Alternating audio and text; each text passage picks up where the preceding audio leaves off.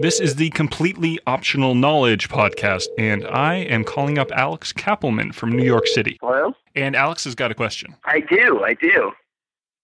Oh, and now I tell you the question. Yes.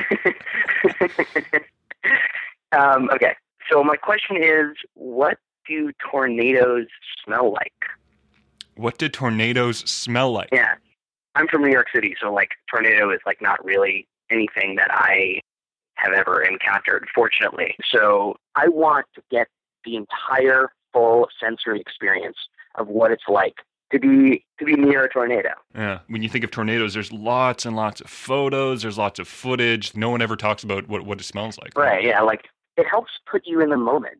What do you hypothesize a tornado smells like? Probably dust, I would guess. Like silt. That would be my best guess. I don't know. I mean, the thing that really interests me about this is how do you find out? You're not going to go inside of a tornado to smell it, right?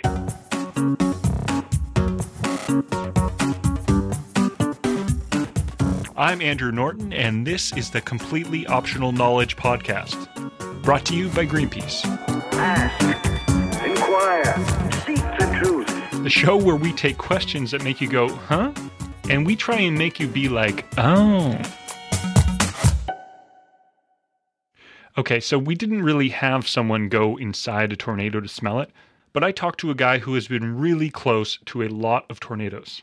Well, my name is Warren Fadley. I specialize as a journalist in severe weather safety and survival.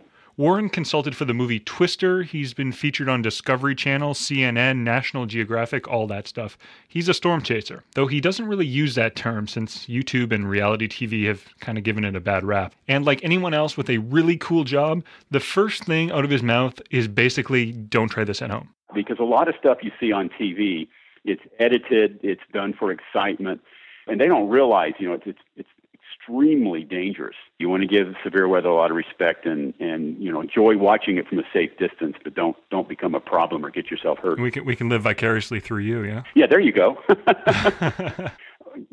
Storm chasing is not, I'd say 90% of it is very boring. There's a lot of chasers, even experienced chasers, who may go out for 2 or 3 years and not even see a tornado. It's not all action-packed, but I should say that there's enough action in storm chasing. It's kind of like gambling, when you win the jackpot. When you hit the jackpot, the reward is so big that it lures you back in for the next one. So it's very addictive in that way. Okay, so now for the big question. What does a tornado smell like?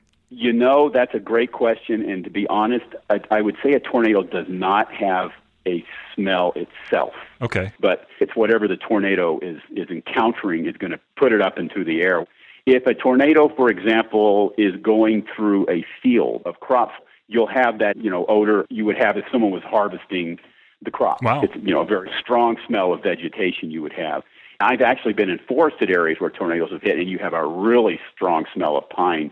I mean, it almost smells like you're in a wood shop or something because of the odor of all the trees that have been cracked and torn up. Even I've smelled mud in some of these situations because the earth's been, turned up, and it's hard to describe a smell, but it's like describing a color to somebody. But it's something that I just don't forget. As a matter of fact, the first time I went on a tornado chase in 1987, we ended up in a town that had been almost annihilated by a tornado, and I distinctly remember that smell, and I think I actually wrote it made a note of it in my book Storm Chaser, how it was that combination of kerosene, and then you had engines running from emergency vehicles and splintered pine and wet mud and all different things. But overall, those smells come together. I mean, you could blindfold me and drop me in a disaster, and I could say, a tornado just hit, and I kind of just call it, it's a disaster smell. It's just that you have that strange combination of all these different things going on. Have you ever been asked about the smell of a tornado before? No, that's a good question. I'll probably now ask some people in the future.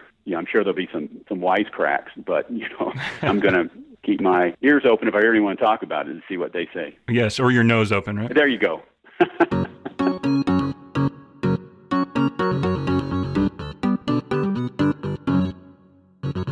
That's so cool. Oh my God, this is so cool.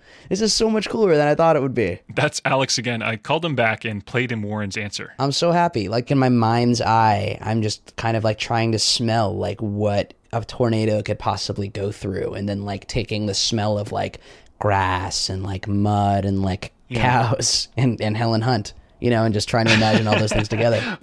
The question is now, what are you going to do with your new knowledge? I'm going to tell everyone who I meet what tornadoes smell like.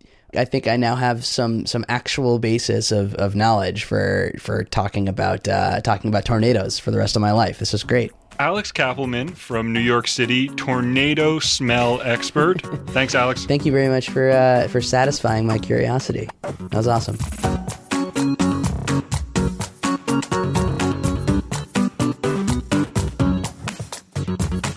The Completely Optional Knowledge podcast is produced by me, Andrew Norton, and is presented by Greenpeace. Our theme music was created by Breakmaster Cylinder.